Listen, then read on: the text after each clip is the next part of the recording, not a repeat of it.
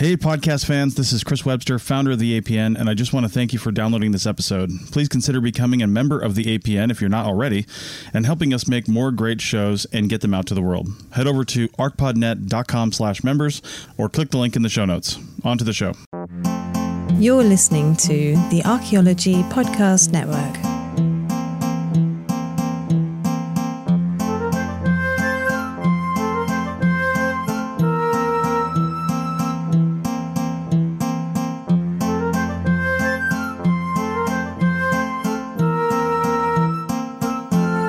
Hello, and welcome to The Dirt, a podcast about archaeology, anthropology, and our shared human past. I'm Anna. And I'm Amber.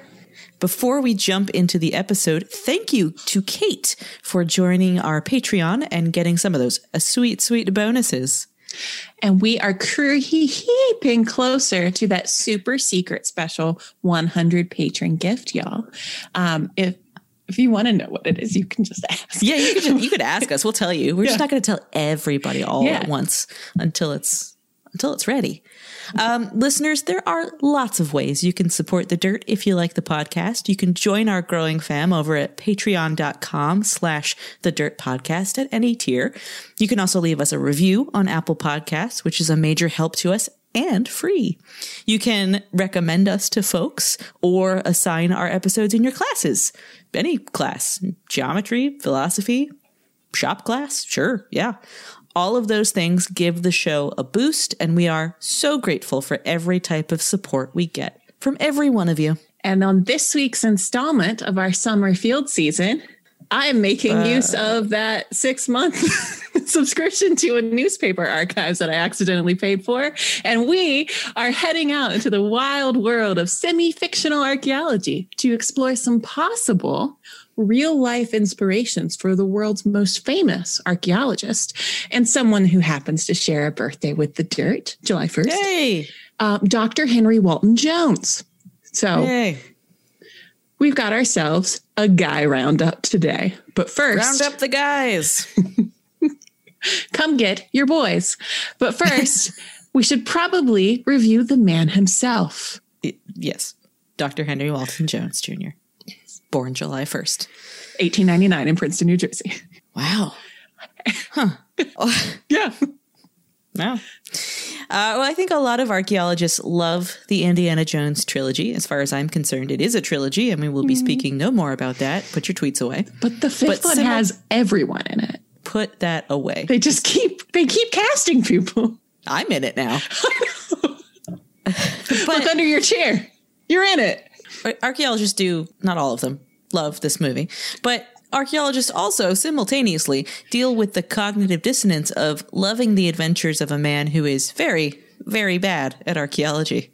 Let's face it, Dr. Jones, the younger, does a lot of great research, reading maps, deciphering documents, sure, finding X's on floors in libraries. They've been there the whole time. But he also spends a lot of time destroying pieces of archaeological sites. He never writes anything down or records any context. And the phrase, "that belongs in a museum," hasn't aged well. Not everything belongs in a museum. Punching Nazis is good, though. We're fine with that. So, Raiders of the Lost Ark, the first installment in Indy's adventures, is 40 years old this year. Yeah. Just take that in for a moment. And despite the problems I just laid out, the iconic films did, for what it's worth, make archaeology sexy. Is that a good thing? Sort of. I mean, it inspired lots of people to become archaeologists. I'm quoting here from a National Geographic article from 2015 titled, "How Indiana Jones Actually Changed Archaeology." It's a write-up of an exhibit at the National Geographic Museum that combined movie memorabilia with actual artifacts. And it'll be on our show notes. Yeah. Opening Thursday, Indiana Jones and the Adventure of Archaeology, I see what they did there, brings together movie memorabilia from Lucasfilm Limited, ancient objects from the Penn Museum, and historical materials from the National Geographic Society archives. Some of the artifacts are real. I mean, arguably all of the artifacts are real, like they exist in the material plane. Yeah. But some of the artifacts are real, including the world's oldest map, a cuneiform tablet showing the city of Nippur, pieces of 5,000-year-old Mesopotamian jewelry, and iconographic clay pots that helped unlock the mystery of the Nazca Lines. Other objects, like the Shankara stones, the cross of Coronado, and a Chachapoyan fertility idol, were imagined for the movies. But they still exist. They're props. Yeah, they're still props. And then there are some that hover in the fact or fiction netherworld. The Holy Grail, for instance, and the Ark of the Covenant. Since no actual Ark has ever been found, the one built for the Raiders of the Lost Ark on display at this exhibit has become the iconic image, a case of life imitating art. Oh, they missed the chance there to write life imitating Ark. Come on. Yeah. Come on. Hire me, Nat Geo. The point says hire me. I'll write for you.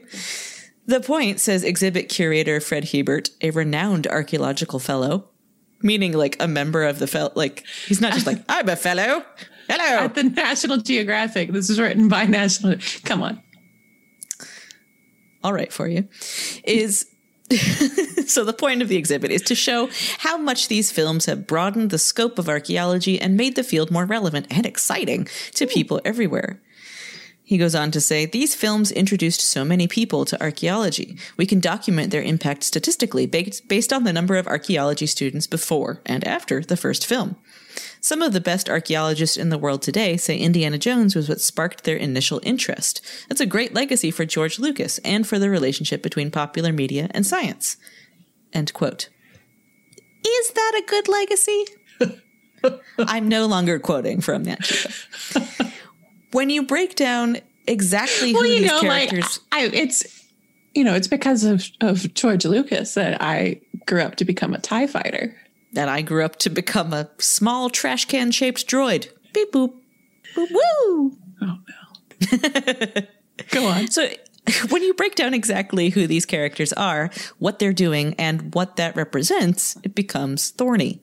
These are stories about a white guy who shows up in countries colonized by various European powers and pings around trying to rescue artifacts or discover cities. It's impossible. It's unpossible. I'm a writer. It's impossible, unfortunately, to have Indiana Jones without the accompanying specter of colonialism. So along those lines, here are a couple of excerpts from a 2018 piece on Hyperallergic by Daniel Gross, titled The Casual Colonialism of Lara Croft and Indiana Jones. And for the record, the Dirt podcast makes no claims that Lara Croft is an archaeologist. Just, again, put your tweets away. These characters still celebrate khaki-clad Western heroes who trample precious sites as they reduce the study of other cultures to a grabby hunt for treasure. Other works in the same genre include Tintin in the Congo, Secret of the Incas, The Mummy, what? Tintin.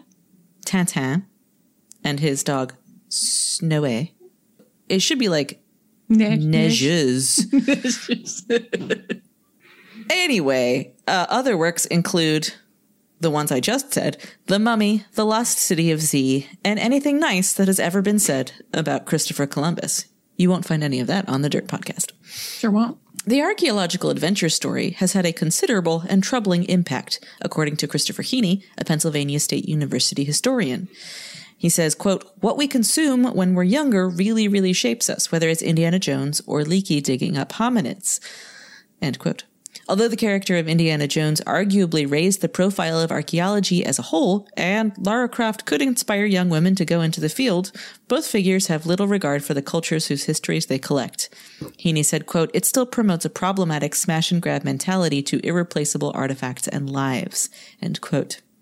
Suzanne Pilar Birch, a University of Georgia anthropologist, is similarly critical of the archaeological adventure genre. She says, quote, it's part of the colonialist tradition that reinforces the white heteropatriarchy, if you want to use jargon. End quote. I mean, if you do, that's a good one to use. Still, the genre's enduring popularity doesn't surprise her. She said, quote, maybe that's the most realistic thing about the movie. Archaeology is still a very white discipline, and field archaeology is still very male. End quote. And so here's the kicker from that article. The problem is that these films rarely spend any time considering the actual cultures from which artifacts are stolen. Indiana Jones is supposedly a professor. He got his PhD. He's Dr. Henry Walton Jones. But we almost never see him reading, writing, or speaking to the living descendants of the communities he supposedly studies. Artifacts that have cultural and spiritual value are described as either mysteries or priceless treasures.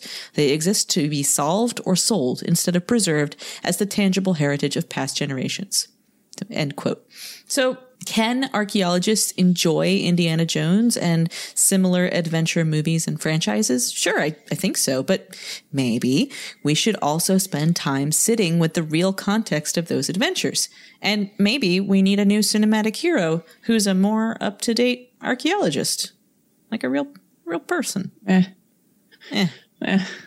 Well, until then. Yeah, I don't have any suggestions. I'm not volunteering. I got a face for podcasting. Oh, you got a great face. Thanks. So if there's one thing people love doing, it's describing archaeologists as a real life Indiana Jones. And if there's two things people really love doing, it's that. And then also describing old man archaeologists from America as the inspiration for Indiana Jones. So yeah, they're tied for first. There are so many people that have been suggested as inspirations, including like anyone who was an archaeologist that went into the field before like 1976. Like, yeah, pretty much. Yep. Like just everybody. Checks and out. So there's some varying degrees of reliability of those suggestions, but let's focus today on a handful of the choicest options. So only the one choicest of the first dude I'm cuts. so sorry about all the barking. It's just a very exciting day in the They're just Zambelli dog household. they're outside mad. now. They're all outside okay. barking. So, Okay. great. Hey, the dogs. What do you want? I know, silence. Just a few minutes. What do you want? What do we want? Silence. When do we want it? Anytime. So one of the first suggestions I remember ever hearing kind of came as a duo. And that duo is James Henry Breasted and Robert Braidwood. So I've always assumed that the biggest connection is their affiliation with the University of Chicago, because that's where Indy got his PhD. Did you know that? He got his PhD at the University of Chicago. Yeah. I know. Wow. I don't know why I know so much. Did you just pull all of this off the dome? Did you just know this? I knew a lot of this. Oof. So, but are either of these dudes particularly indie? If we're going to evaluate this purely on that belongs in a museum terms, then James Henry Breasted is your guy, because he's the one who founded the Oriental Institute at Chicago. Remember him? He's on the tympanum. Sorry. I do remember him, and thank you for also helpfully including his picture. Do you see him? He is being handed the light. No, he's of the not. Orient. That's not him. He's that's man. Yeah, that's just Western just man. White This Western is the torch of civilization being handed from the east to the west. He is he in the pith helmet on the right? No, he's below the guy in the pith helmet. Oh, he's just here's this face. Yeah, I'm looking at it. He's holding a pot. Yeah. So he's on it. But so he's I the think one. he might also be holding a magnifying glass. Oh yeah, I think he's like looking at it. He's really doing closely. an analysis. He's doing a science. So the Oriental Institute is his baby, and it's now celebrating its 100th year. And so it's still called the Oriental Institute after 100 years. But I'm not going to include this in the show notes. I did read an article where they're like, well, that term's kind of fallen out of the vernacular. So we're going by the OI. So now if you go to their website, it just says OI. It's very funny. Oi, indeed. But as for daring, was he daring and dashing and all that stuff? Well, I found an article from 1898 in a newspaper from Wilmington, North Carolina. And I read this and I was just like, this is so old. I know that that's the thing. Like, you and I deal with prehistory, and yet show me an article from 1898 and I'm just like, oh, well, like the march of time. I spent a lot of time reading articles from like the 50s and just like having like 50 years, like 55 years difference in terms of tone. And I was just like reading stuff about James Henry Breasted. I was just like, oh, Victorians. But here is him blowing some minds. Okay. Headline: How the pyramids were Erected? Yeah, I think it's supposed to be erected, but it just says maybe. And I was just like, is this a Victorian thing? You don't want to say it because it sounds too. Subheadline: A story of ancient Egypt. Professor Breasted describes the methods employed in heavy construction. Everything done by human strength. The workmanship was so skillful that the joints in the masonry were invisible. Article. You hear that, ancient aliens? 1898. The visit, which Professor James Henry Breasted paid Atlanta last week, was like the throwing of a searchlight over the dark waters of the past when the world was young. Was it? A great many people would frankly confess that he made clear to them much that had been vague and mysterious about the most ancient civilization of which anything is known today. Oh boy, have I got news for you, Victorians. Yeah, so and then they say Professor Brester is probably typo. Is probably the highest authority on Egyptology in America. He holds the chair of Egyptology at the University of Chicago and has charge of the Egyptian collections in the university's Oriental Museum and also of a similar collection in the Field Museum at the Old World's Fairgrounds. So he was a big deal, and he was sort of one of the kind of cornerstones of American archaeology and its development. And then there's his student, Robert Braidwood. And so it's often been argued, I've seen, that Robert Braidwood was the inspiration for Abner Ravenwood, who was Indiana Jones's mentor, right? His dissertation advisor and Marian's dad. Okay. And the proud owner of a really, truly luxuriant mustache. I know. He looks sinister in this photo. He does. But he also looks like a friend of mine. A bit. Sinister friend. So Braidwood, we mentioned when we talked about Jericho. Briefly, because so he worked in that region, and he was a pioneer in archaeological research because he, along with his wife, who was also an archaeologist, Linda Braidwood, they worked together at Jarmo and a few other places, but they were really the ones that made prehistory pop off in terms of a subject of research. And so they looked at sort of what would become to be understood as the Neolithic Revolution and moving from the rise of agriculture, from nomadism to sedentism. And so very big deals in archaeology. And so Robert and Linda Braidwood were married for 66 years and collaborators for almost all of that time. And until per the New York Times in 2003, here's obituary. In a theme that we're going to have in this episode, just like New York Times obituary headlines are very funny.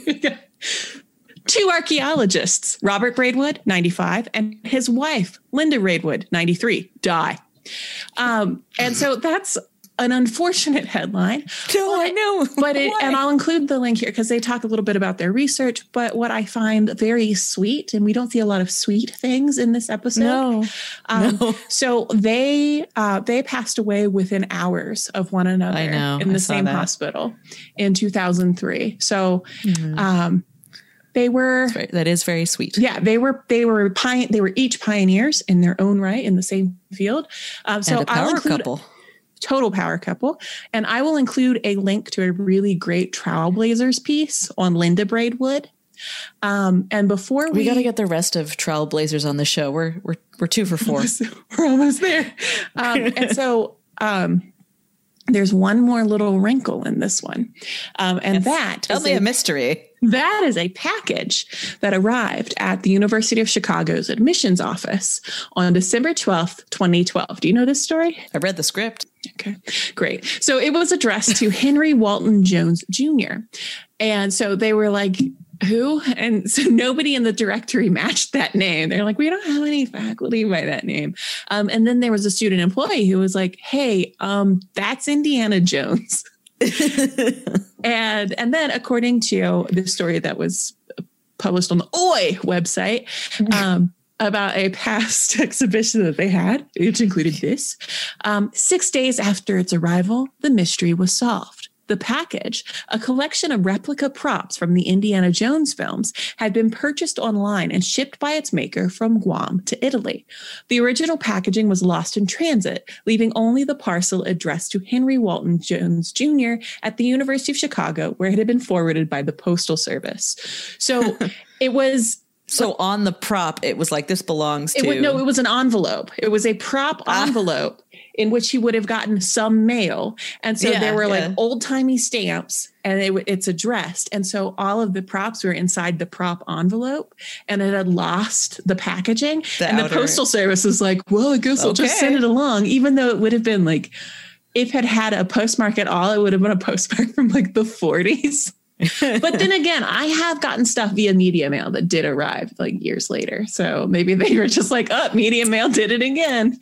And so the Oriental Institute, made a little, a little mini exhibition about it, of just being like, stuff. So did the person who bought it was like, were they ever just like, that's my stuff? I think maybe. And they were just like, that's funny. Or maybe they were just like, it didn't arrive and they just got a new one sent.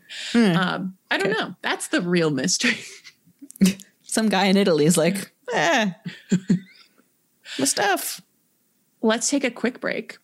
And when we come back, Anna is going to introduce us to another contender of a more naturalist bent, possibly, arguably, total smoke show. But we'll see. We'll see when we get back. It's Chris Webster again. If you haven't checked out our new parent website, kulturomedia.com, then please do. Kulturo is spelled Kulturo, and it's where we promote all of our live events. We've got one coming up in November. Check it out over at Kulturo when it gets posted. If it's already happened and you're hearing this, then as a member, you can go to your member pages and see the event recording. Our live events are always free, but you have to show up during the event to see it.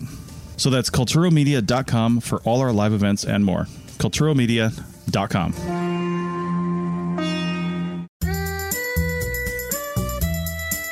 Chris Webster here, founder of the APN and host of several shows. I just wanted to let you know about our membership program and what it offers. Members of the APN get, for just $7.99 a month, or cheaper if you pay for the year, ad-free episodes so you don't have to listen to me on the breaks, membership in our Slack team so you can continue the conversation with hosts and other members, and exclusive access to any of our live event recordings. Live events are always free, but you only get to watch the recording if you're a member. So head over to arcpodnet.com/members for more info and to become a member. Our podcasts are always free, but this is just a little something extra and it really helps us out. That's arcpodnet.com/members. We're back. And next in our roundup of guys, we have Roy Chapman Andrews. This guy. Wow. Wow. Much like the inside of the back storage rooms of many a museum, there's a lot to unpack. We'll start with a bit of biographical information, most of this taken from a 2012 blog post at Scientific American. Roy Chapman Andrews, born January 26th, 1884. I almost went into born January 26th, 1884, but that's not the right era. Arguably, it's never the right time for that voice. Roy Chapman Andrews was an American explorer, adventurer, naturalist, mammalogist, and later director of the American Museum of Natural History in New York. The best museum. Quick thing that we should cut out. Alrighty. Is a mammalogist like what? Somebody who'd be like, I'm a boob man? Is that a nice way to... No, I think that would be something like a mammarian or something. Oh. I'm Thank you. Dr. Breasted. I don't know if I'm going to cut that out. We'll see. See how I feel. As a young man, he worked as a taxidermist, a self-taught art, arguably a chilling sentence, to pay for university. After graduation, he attempted to get a job at the Natural History Museum in New York, but at the time, there were no positions vacant. Chapman, however, responded that he was even willing to clean the floors if this could bring him into the museum. The folks at the Natural History Museum were surprised by his ardor, and he was hired as janitor and assistant taxidermist. Maybe mocking him in a friendly way, he was assigned every morning to mop the floors in the taxidermy studio. The afternoons were then devoted to real taxidermy. So he just showed up and was like, give me a job. And they're like, nice. I really want a job. I mean, I got a mop. I like to sew animals together. Mop together. He wasn't making jackalopes. He was... No. But like sewing their part. Anyway, Andrews then visited Japan and China, where he collected animals and experienced the particularities of the Far East. Yikes. In 1920, he persuaded paleontologist and museum director Fairfield Osborne to organize an expedition into Asia to search for fossils of the early ancestors of mammals, including humans. Not the early ancestors of all mammals and humans grouped together, like the early ancestors of mammals and also of humans who are mammals. Between 1922 and 1939, Andrews and his team carried out 5 expeditions into previously poorly mapped or unknown areas of Central Asia, a vast desert plagued by blizzards, sandstorms, snakes, floods, bandits, civil war, and an insecure political situation. The mission of the expedition, carried out with an odd combination of automobiles and camels, was to recover geographical, archaeological, botanical, zoological, and geological data, but especially to discover the fossils of early hominids. This is a weird article. Makes it sound like the camels were driving the cars. That is a weird combination of automobiles and camels. Big paws. They're pit paws. They don't have paws.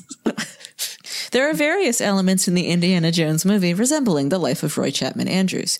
Indiana Jones is introduced in the first movie, Raiders of the Lost Ark, 1981, venturing to Nepal like Andrews ventured in the Far East. I mean, okay. Jones, yeah, again, this is a weird article.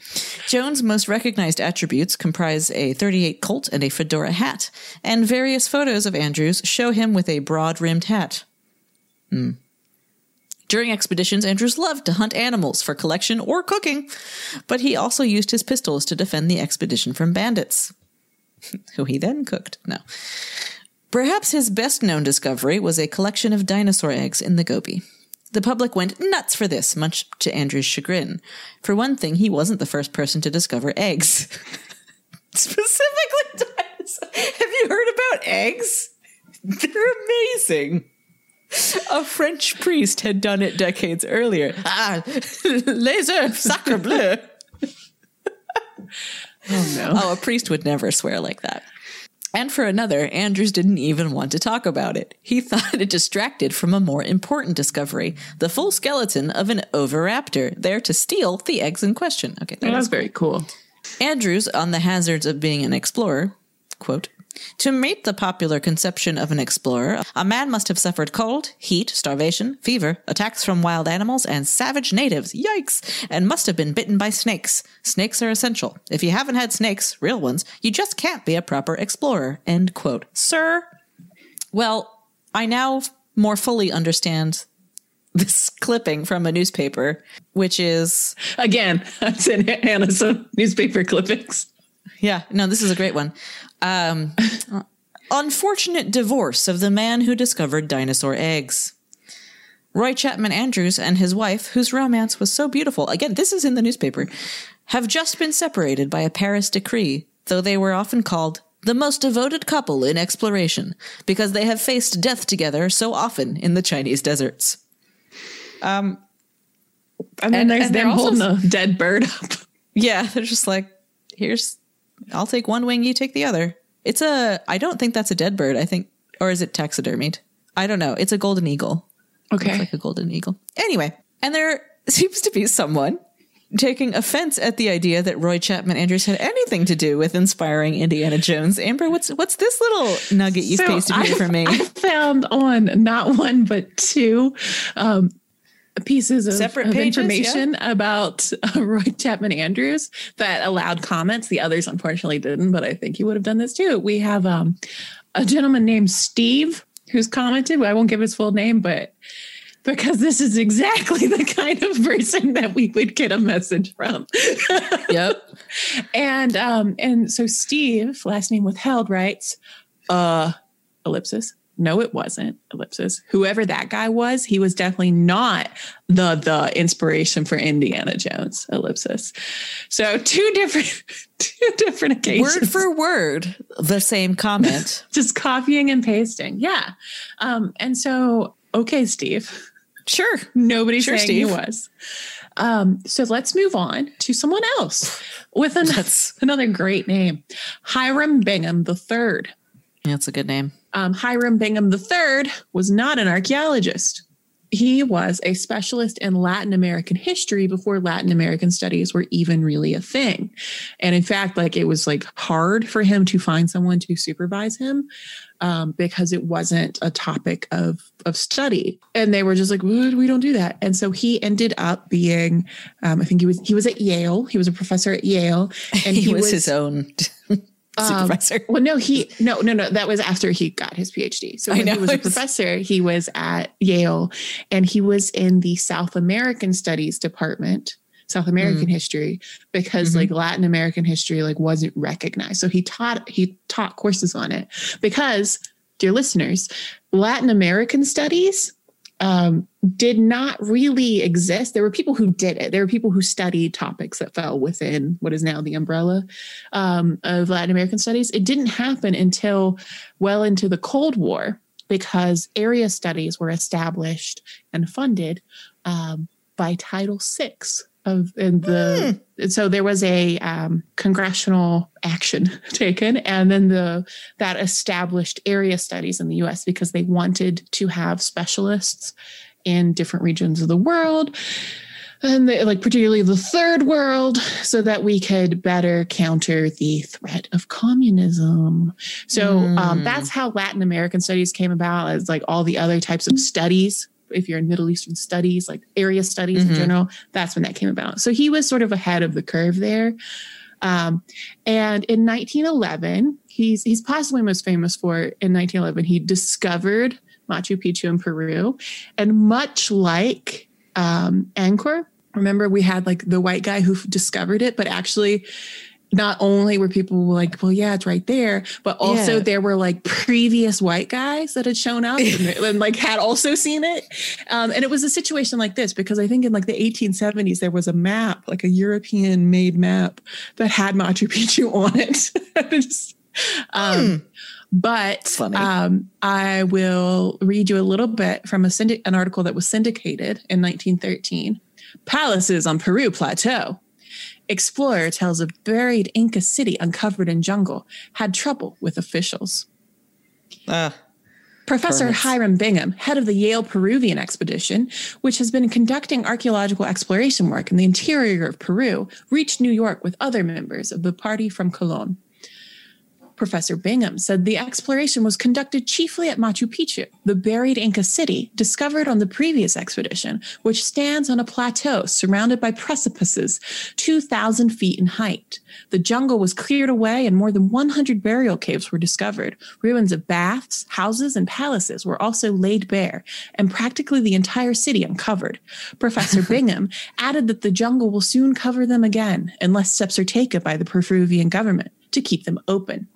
So remember, he's the head of this expedition, not an archaeologist. Nope. Other things that he did. He was the governor of Connecticut for one day. How'd he do? He did okay. And so he had been the lieutenant governor, and then like the governor. Did somebody die? I think the governor died by suicide. And he was governor. So there was a special election. And so he was elected. And I think he was just like, was lieutenant governor. And then for one day, but he had also been elected senator of Connecticut. So he was there for one day, enough time to resign so that he could go be senator. And so he was senator for Connecticut for 2 terms. There was a scandal. And then he stopped being in the Senate and he just like kicked it. But on one of the articles that I found, Steve's back. The same Steve. The same guy, same Facebook picture, who says, no, it wasn't. Whoever that guy was, he was definitely not the inspiration for Indiana Jones. Steve. And I'm so sorry to report that like nothing else that I used enabled comments. If they had, Steve would have been there. And so let's take another quick break. Again, we're not saying that any of these people were the inspiration for Indiana Jones. Ellipsis. We'll be right back.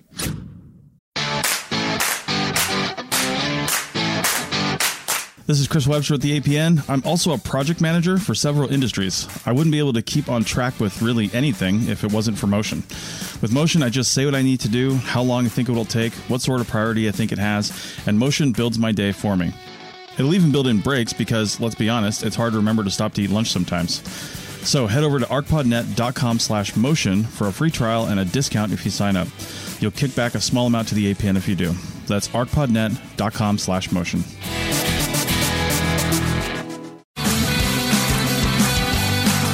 Hey fans of APN podcasts, we've got lots of designs over at our TeePublic store. Every purchase helps out the APN with a few cents back to us. Check out the high-quality t-shirts, stickers, phone cases, coffee mugs, and a lot more. There are lots of colors to choose from in most of those items, and TeePublic often runs 30% discounts. So check out the store at arcpodnet.com/shop. That's arcpodnet.com/shop, and click on the link. We're back. And before we finish off this episode with Amber's very special curated pick, I'm going to take us through a brief bro-down hoedown of a couple more historical dudes who might have contributed to the mythos of Indiana Jones. Calm down, Steve. And in case you're wondering just how many composite historical guys make up one Indiana Jones, according to Wikipedia's Indiana Jones entry under historical models, there are 18. 18 guys. But I'm just going to talk about two of them. Our first is William Montgomery McGovern. All of these names just like they had the same ring to them. They had the same something. McGovern was a political science professor at Northwestern University, and they are very proud of him. And actually, he seems to have been a pretty stand-up guy, according to Northwestern University. But in general, he seems to have been a pretty cool guy. And here are some excerpts from a post on Northwestern University's website about him.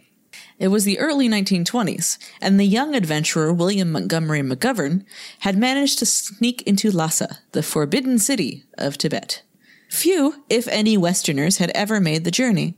To reach Lhasa, McGovern disguised himself as a servant and crossed the Himalayas in the middle of winter with Tibetan guides. During the journey, they got lost in a snowstorm, and McGovern came down with dysentery. So far, ticking all the white guy explorer boxes, only because there aren't snakes where there are snowstorms. During his life, McGovern became a legendary political science professor who taught packed classes. Legendary political science professor. Who taught packed classes in Northwestern's Harris Hall, served as a military advisor in World War II, and earned a reputation as an unabashed conservative in an increasingly liberal academic world. Cool. Most of all, he was famous for his perilous adventures around the world. McGovern was a born adventurer. According to Time magazine in 1938, quote, his mother once took him to Mexico just to see a revolution, end quote. Although he was born in New York City in 1897, he spent much of his youth in Asia. At age 20, he earned a divinity degree from a Buddhist monastery in Kyoto, Japan. And in 1920, he published a book on learning colloquial Japanese. In 1922, he earned his doctorate from Oxford University's Christ Church College. Students and fellow faculty members knew McGovern as a charismatic, eccentric teacher and a captivating storyteller. I'm starting to see in this next line why perhaps he had packed classes at Northwestern's Harris Hall. Described by the Newark Ledger in 1924 as a, quote, delicate-looking man of medium height with fair face and dreamy blue eyes, end quote. McGovern later became known during his Northwestern days for his wild, unkempt hair, his ever-present pipe, and the large otter fur cap and otter fur coat that he wore in winter. Ah, man. The real, like, hottie to weirdo pipeline, I see. Hottie to otter. McGovern taught large lecture classes such as nationalism, politics of the Far East, Asia in World Politics, and Classical, Modern, and Contemporary Thought. 60 years ahead of his time, McGovern also unsuccessfully encouraged President Franklin Bliss Snyder to create a Latin American studies program at Northwestern. Oh! He was also, See my previous point. So well, he's no Hiram Bingham, but he was also vehemently opposed to McCarthyism and remained a vocal liberal his whole career, which contradicts the sentence before where they said that he was a conservative. So I am he just confused. wasn't a fascist? Yeah, I guess. Is that hey, we'll take it. Get in So that here. article goes on with just gleeful flair, but let's move on to guy number 2, who is Walter Fairservice. This comes from another winner of a New York Times obituary with a title that is very particular about the order of events. I don't know why they have to put that verb in the, we know it's in the obituary section. Yeah, obituary, like QED. Anyway. Anyway, here's the title. Walter A. Fairservice, 73, dies, was archaeologist and author.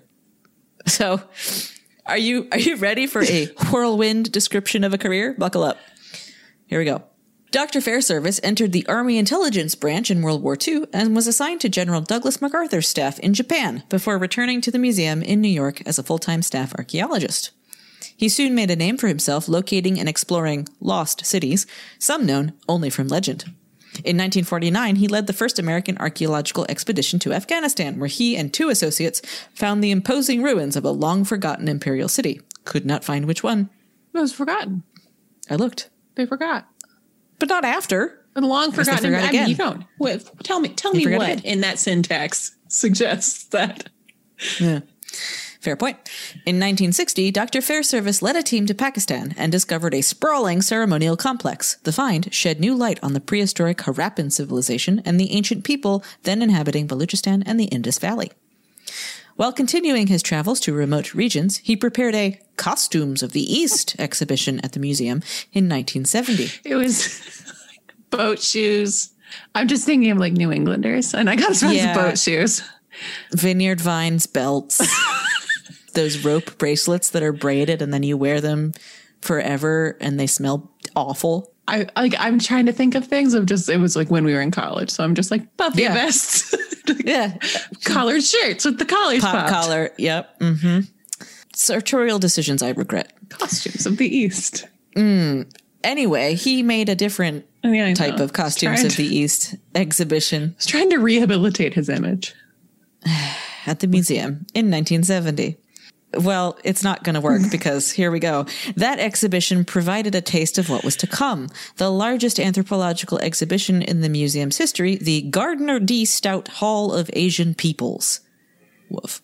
For 14 years, Dr. Fairservice served as the scientific authority in planning that hall, which opened in 1980. Yikes.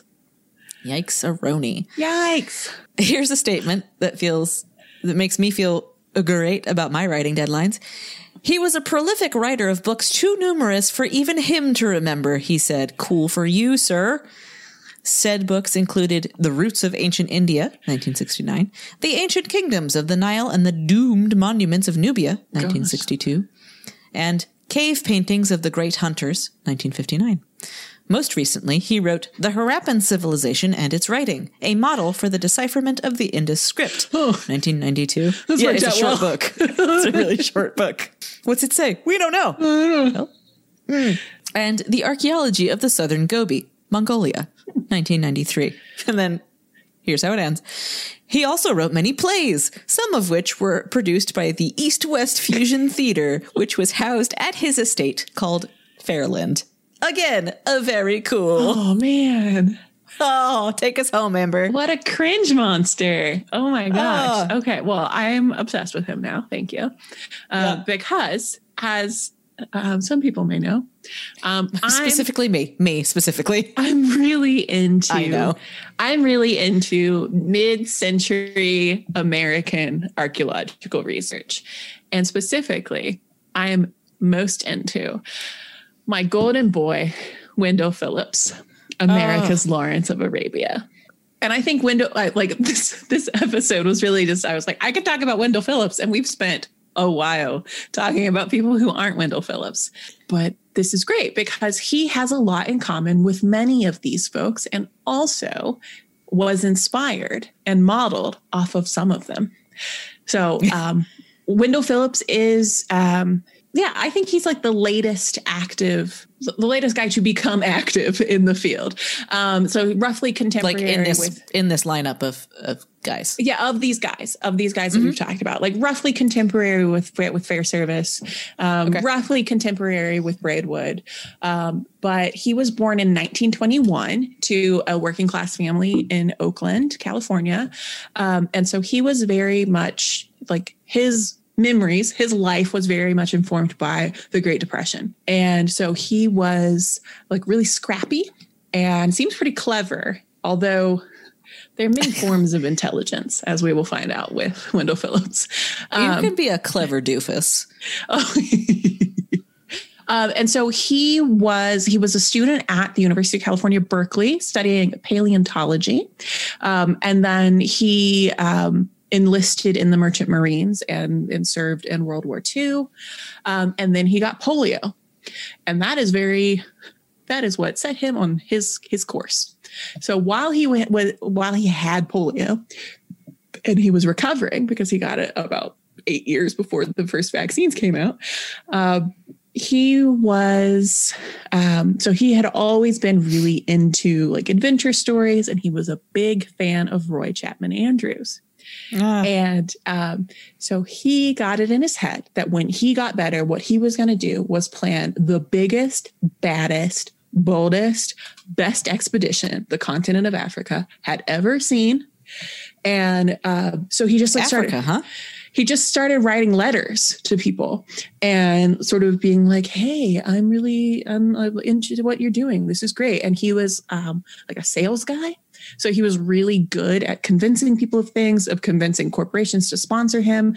And so he led this huge expedition from like Egypt down to South Africa that was like 26 months long and had like 120 people on it. And he just like convinced UC Berkeley to like cover some of it and got like Chrysler to like give them trucks and just like had all of this stuff. Yeah, this expedition sponsored by Chrysler. But yeah, and so it was there was product placement, there was corporate sponsorship. Because there was news coverage of all of this. Oh, and that was something else that he was really good at, was like getting the press to follow him. So it was a lot of like splashy press. That expedition worked at Swartkrans in South Africa. I am familiar. And like I saw that like the cave was discovered in 1948. And so I perhaps it was discovered on that expedition. So this is what set him on his course of being a guy who was really good at talking people into stuff and really good at talking about himself, but didn't really know anything about anything. Because remember, he graduated with a degree in paleontology, which is something that he shares with most of the people on this list of people who are considered inspirations for Indiana Jones by everybody but Steve, that they're not archaeologists. Most of the people are not archaeologists. They are other things. And I would argue that Wendell Phillips is an other thing. He's definitely something else. And so that went off well. Like that was successful according to him. But I haven't gotten to that part of my research. He was the one writing the books. He was the one writing the books and sort of conducting the interviews and stuff. And so after that, he was like, this is great. I found my calling. I'm establishing the American Foundation for the Study of Man. And so he became the president of it. He did. And then he was like, he ran into the Aga Khan, who was like perhaps you should go to the Aga Khan. Like the ruler of. It's like a title that. A hereditary title. Yeah, it's a hereditary title. But yeah, he ran into him and he was like, perhaps you should go to Arabia. And he was like, oh my God, I should go to Arabia. And so he decided that he was going to go find the Queen of Sheba. And so he did his thing and got a bunch of corporate sponsorship and all of this stuff and like talked a bunch of people out of their money and got a bunch of his bros to come with him. So it was a bunch of like 20 somethings named like Kenny and Dick. and like Wade, Oh, like actual names of the 50s. guys that were there. And then, so it was them. And then there was this William Foxwell Albright, who was like, he sounds rich. he sounds stodgy. So he was a biblical archaeologist and like a Semitic philologist. And like, he just like, he was the head archaeologist, but he seems like he just kind of showed up. And so they just kicked it. So they kicked it in Yemen. And I wanted to share a couple things about how people perceived him outside of himself. People in the U.S., people in No. Yemen, people. I'm good there. Okay. Because Tell me more. in his, people in the US had a very specific idea of him because he kind of controlled the media coverage. He wrote articles that were distributed by the United Press and the Associated Press. Oh, that's how you do it. He was like kind of cute and like charming. Yeah, he was a he was just weedy like kind of, just like a very earnest, open-faced kind of guy. yeah, Like a sandwich, open-faced. was just a little tartine. And so he wrote his own book. He wrote a book about it. And if you Yes, he look, did. Anna, I'm looking. look at one of the poll quote, like the reviews on the back. Who reviewed it? Roy Chapman Andrews. Roy Chapman Andrews says, one of the most important archaeological expeditions of the last 2 decades. It was really positive coverage, curious coverage, very What's he doing over there? yeah, what's he doing? Oh, he's so smart. He's so great. Oh, he's a leader of all this stuff. Oh my God. But for the like colonial administration, so what is now, so he was working in what is now Yemen, but it was actually kind of distributed across several polities, including varying degrees of British control and varying degrees of like local leadership. And so he did a season in Behan, which is now a city in Yemen, but it was just the Emirate of Behan. And then he came back in Behan. And at the end of it, the British, Charles Ng, who's the guy at the Foreign Office, was like, you're an idiot. Your team sucks. You got to stop. And he's like, I don't care. I got permission to excavate in Yemen. I'm going to Marib. And Marib is is argued by some to be the capital of Shaba, which would have been Sheba. Which is where the Queen of Sheba was. So he got permission to go find Bilqis. He got the permission to go work in Marib. So he and his secretary left. And so that's listeners to the show. I will have presented a paper on his secretary's role this weekend, but it's a great paper. Thanks. They left to go do a press junket in the U.S. and get more money. And then part of his team went on to Marib. The Dick and the Wade and the Kenny, they went on the 9th of February. So I'm pretty sure he left on the 7th. Oh, no. Yeah. 2 days. So he and Eileen Salama, his secretary, were in the U.S. and like London.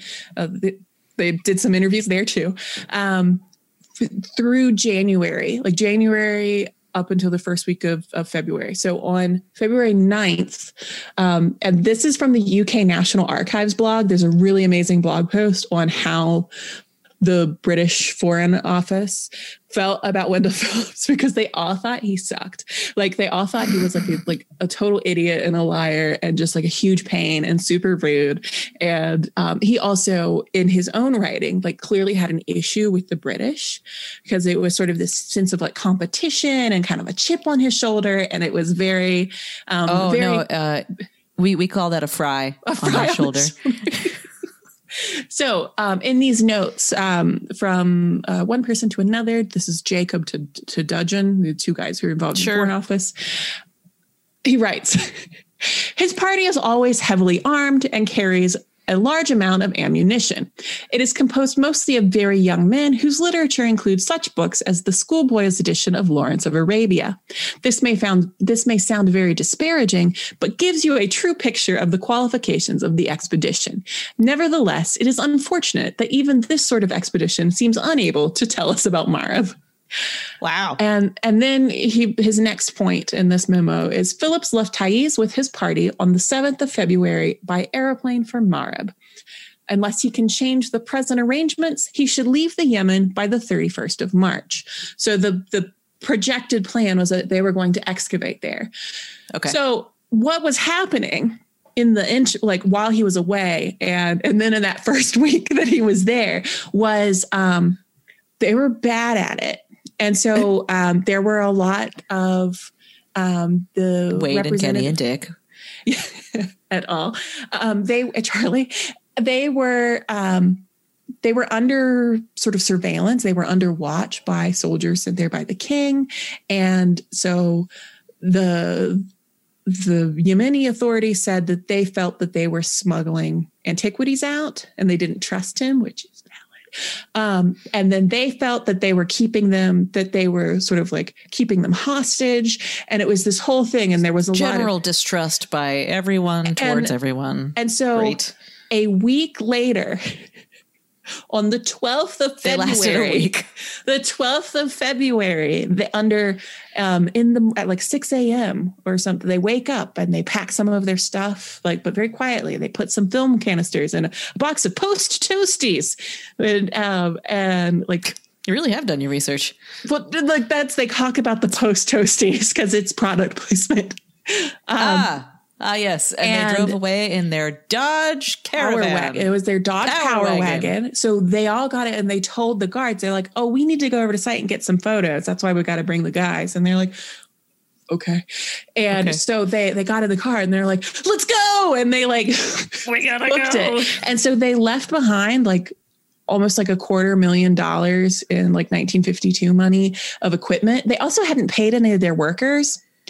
Oh, cool. And so the workers were upset about it, and they were like, they were going to kill us. And they was like, they probably might go on strike.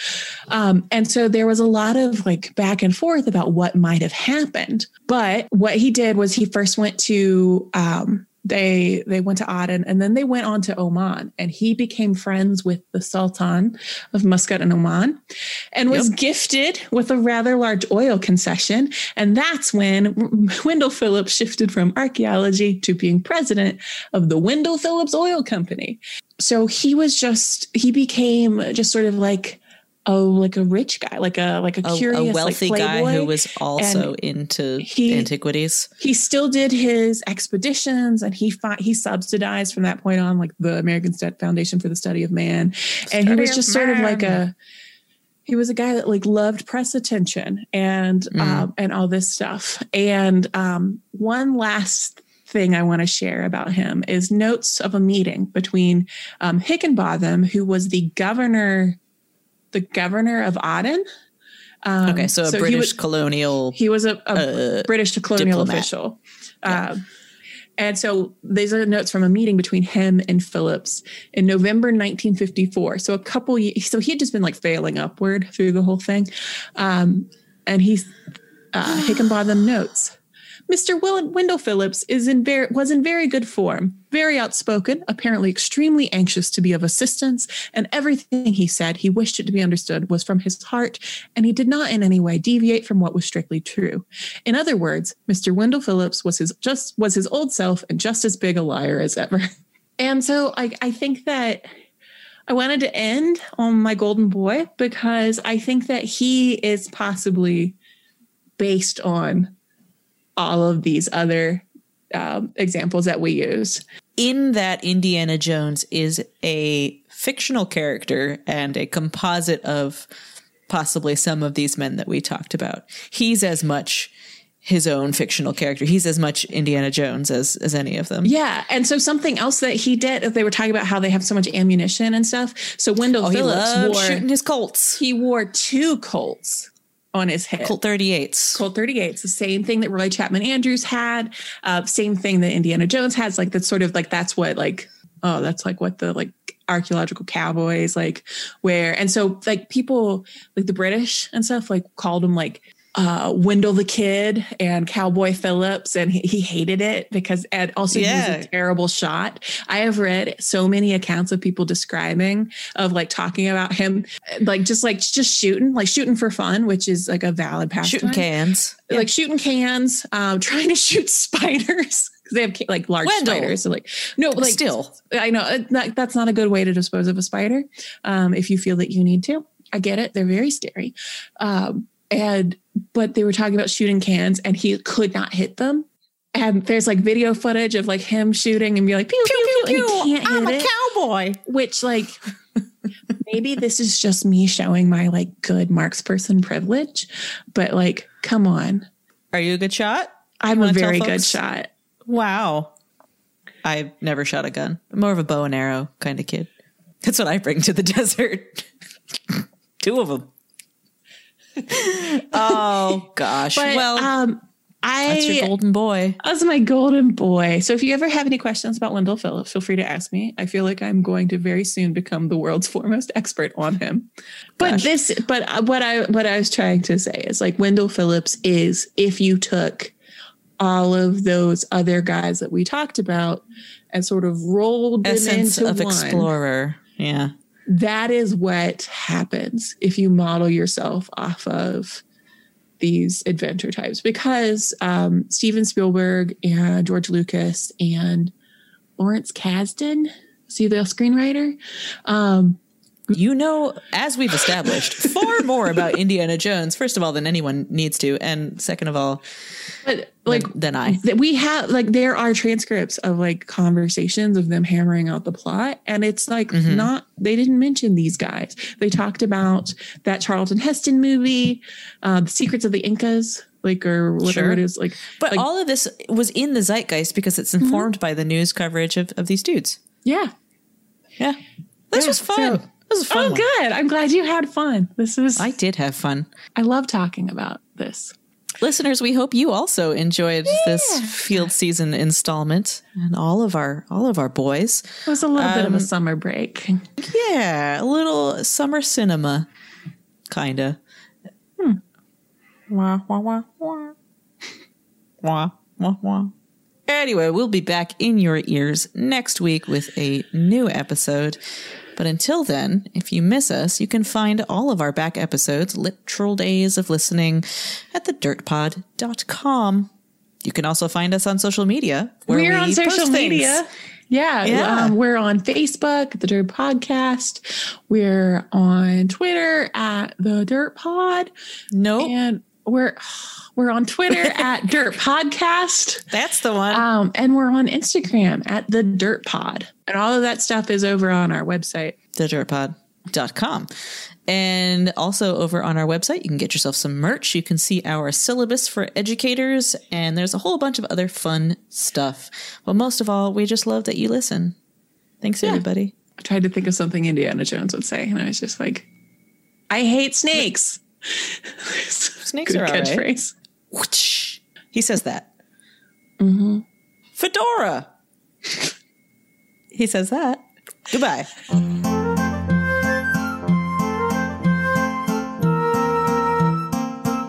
This episode was produced by Chris Webster from his RV Traveling America, Tristan Boyle in Scotland, and the Archaeology Podcast Network. This has been a presentation of the Archaeology Podcast Network. Visit us on the web for show notes and other podcasts at www.archpodnet.com. Contact us at chris@archaeologypodcastnetwork.com. Thanks for listening to this podcast. Please consider leaving a review on your favorite podcasting app.